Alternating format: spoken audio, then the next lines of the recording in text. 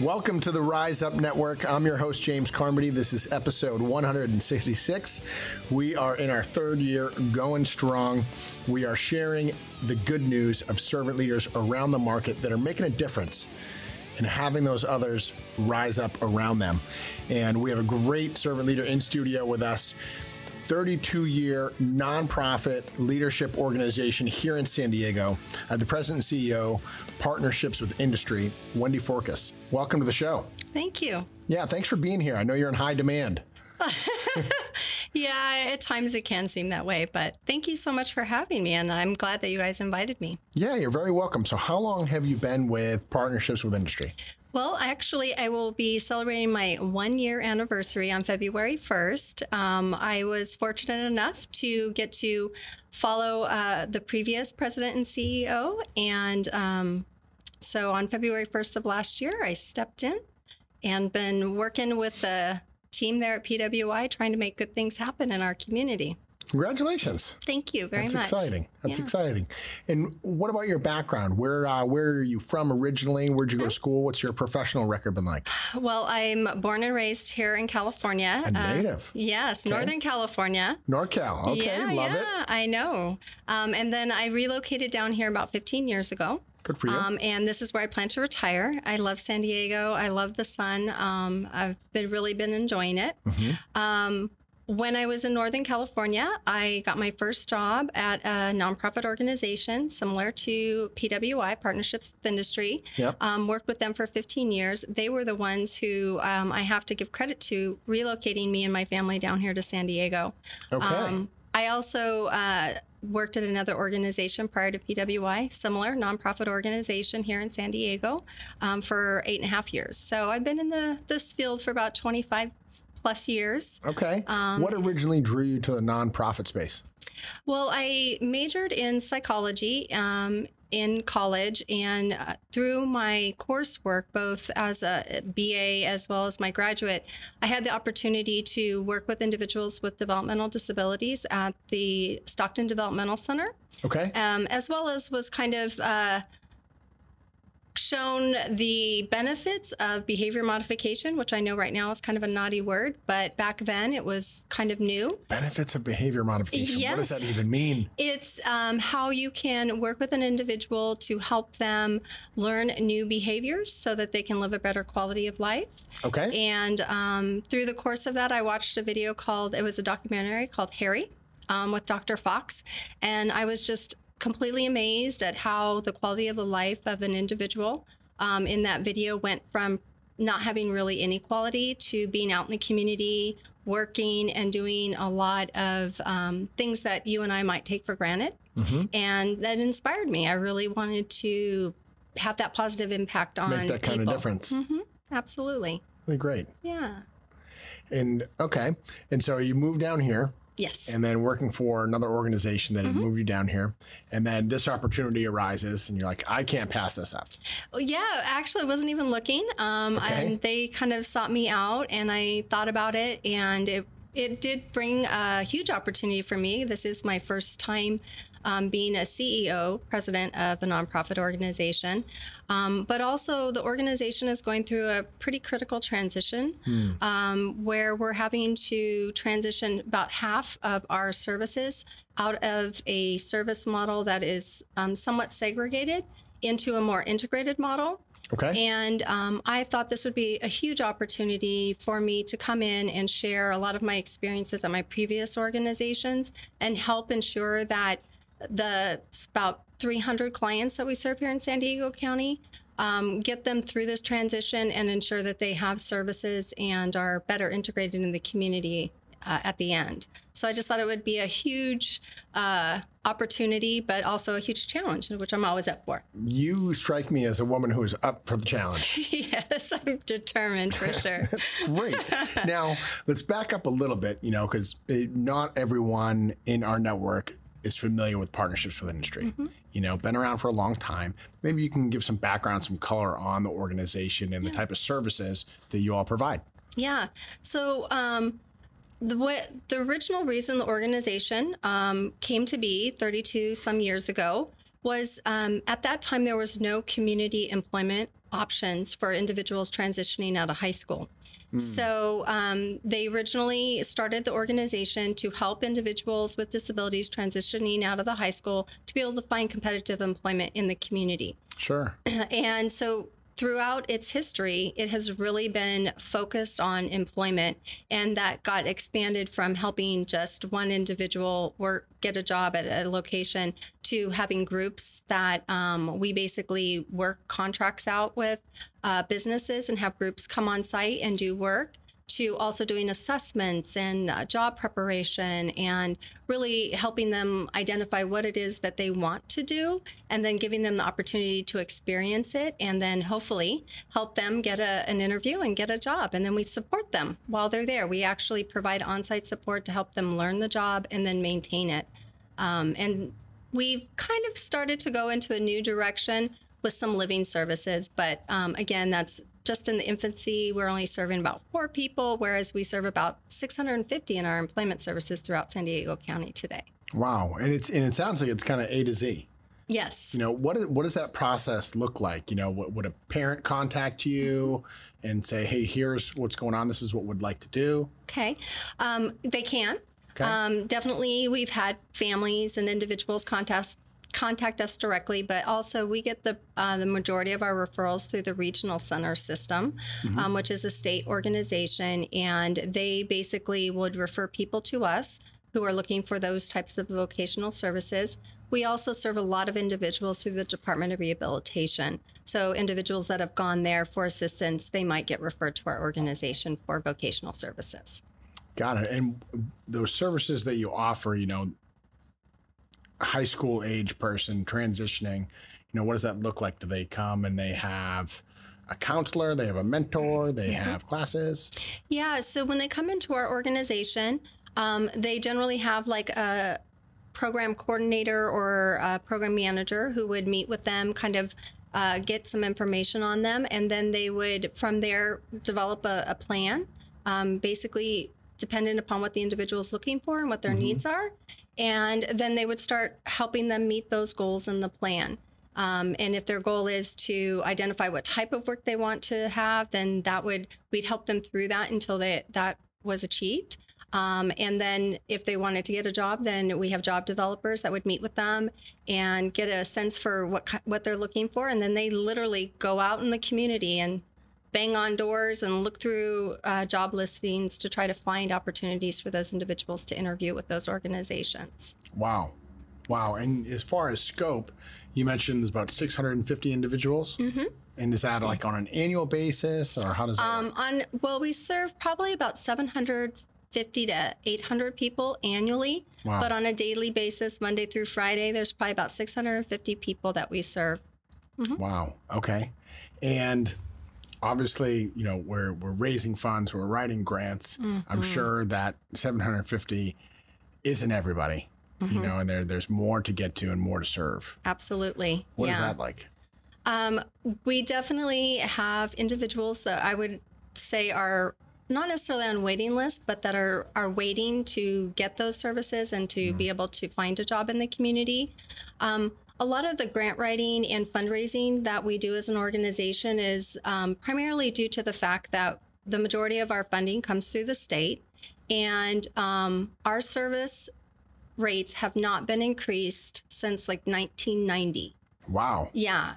Our supported employment rates are that old. That means that we've been getting the same rate since 1990. And obviously, as you know, cost of living increase, minimum wage is rising. So nonprofits have had to get very creative and resourceful in how they're able to continue to provide those services without any additional funds coming through the state. So we look for grants as well as fundraising. Wow. And the grant writing, share with us, the grant writing that you guys are doing. Well, we have a full-time grant writer, and they basically submit, I would say, about 10 grants a month. We've already submitted almost $500,000 worth of grant proposals this year. And we're hoping to get some of those. As you know, it's a very small percent that you actually get, especially here in San Diego County. It's very competitive because we have a high number of nonprofits per capita than most areas. And so we look for grants that are helping us be more inclusive in the community, vocational, low economic type grants that help us find employment or offer services to individuals that are considered low income. We also look at program development, creating new programs that are going to help individuals be able to be more engaged in the community, as well as any type of grant that helps us educate community businesses and community right. Here are the services that we offer. Here's how you can work and partner with us. Right. And that a lot of times people are hesitant to hire an individual with disability because they just don't know. They don't know. Right. That unknown creates almost like a fear factor. Are they going to be able to fit in with the group? Am I going to have to change what I'm doing to be able to make them successful? So having grants that can help us provide that type of training and ongoing communication to have the community be a little bit more open and inclusive of not only the people we serve, but really anybody in general. It's great. Yeah. Can you share maybe some examples of businesses and organizations that you work with, that you have good relationships with? Yes, we've we've worked with Qualcomm. Okay. UCSD, we actually have several groups that work on the campus there. We have a group at USD, Home Depot, Ralph's, Bonds. Just trying to think of, we have one that I can't recall the exact name, but it's a metalworking, sheet metal company, Broken Token, and they do wood products. We have people working there. A lot of motels, hotels, Marriott, Hilton. Great. Yeah. There's a lot of businesses, and I think we have over 150 business partners. Wow. Good for you. Yeah. And what about on the other side of that, the individuals that maybe have come through, that you see like, all right, this person is thriving, as a result of our program? Well, I'll use a pretty easy example. We have an individual that actually came into our services and went through our vocational assessment and said he wanted to be a janitor because his father was a janitor. And he went out and he did some contract janitorial work. And then we had an opportunity within our office to have a janitor. So we hired him, and he is the janitor in our office. And he celebrated his 68th birthday, and he's been with us as a janitor for 8 years. And every time he brings up retirement, it's just makes you so happy to know that he has been able to fulfill his dream of being a janitor like his father. Yep. And he talks about it, but I've yet to actually see anything happen on that retirement. He looks forward to coming in every day, and he brings just this positivity to our office environment that I just have never experienced anywhere else. It's incredible. Yeah. Share more about that as far as, the benefits to the individual, that self-worth, that pride. Absolutely. Yeah. I've had experiences with individuals starting the process where they wouldn't even look at you. They wouldn't talk to you even when you're talking with them.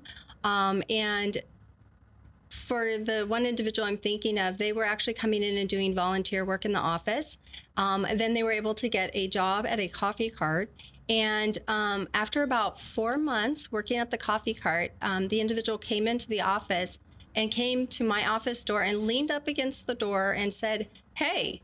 And I was just like amazed, because I'm like, he wouldn't even have said hello or looked at me. And now the self-confidence and the value that he had gotten from all of his interactions working had given him the self-esteem and the ability and confidence to socialize with people and feel comfortable about it, and not and have that expectation that they were actually going to have a positive conversation with him instead of kind of being a little bit maybe shy or standoffish. Standoffish, yeah.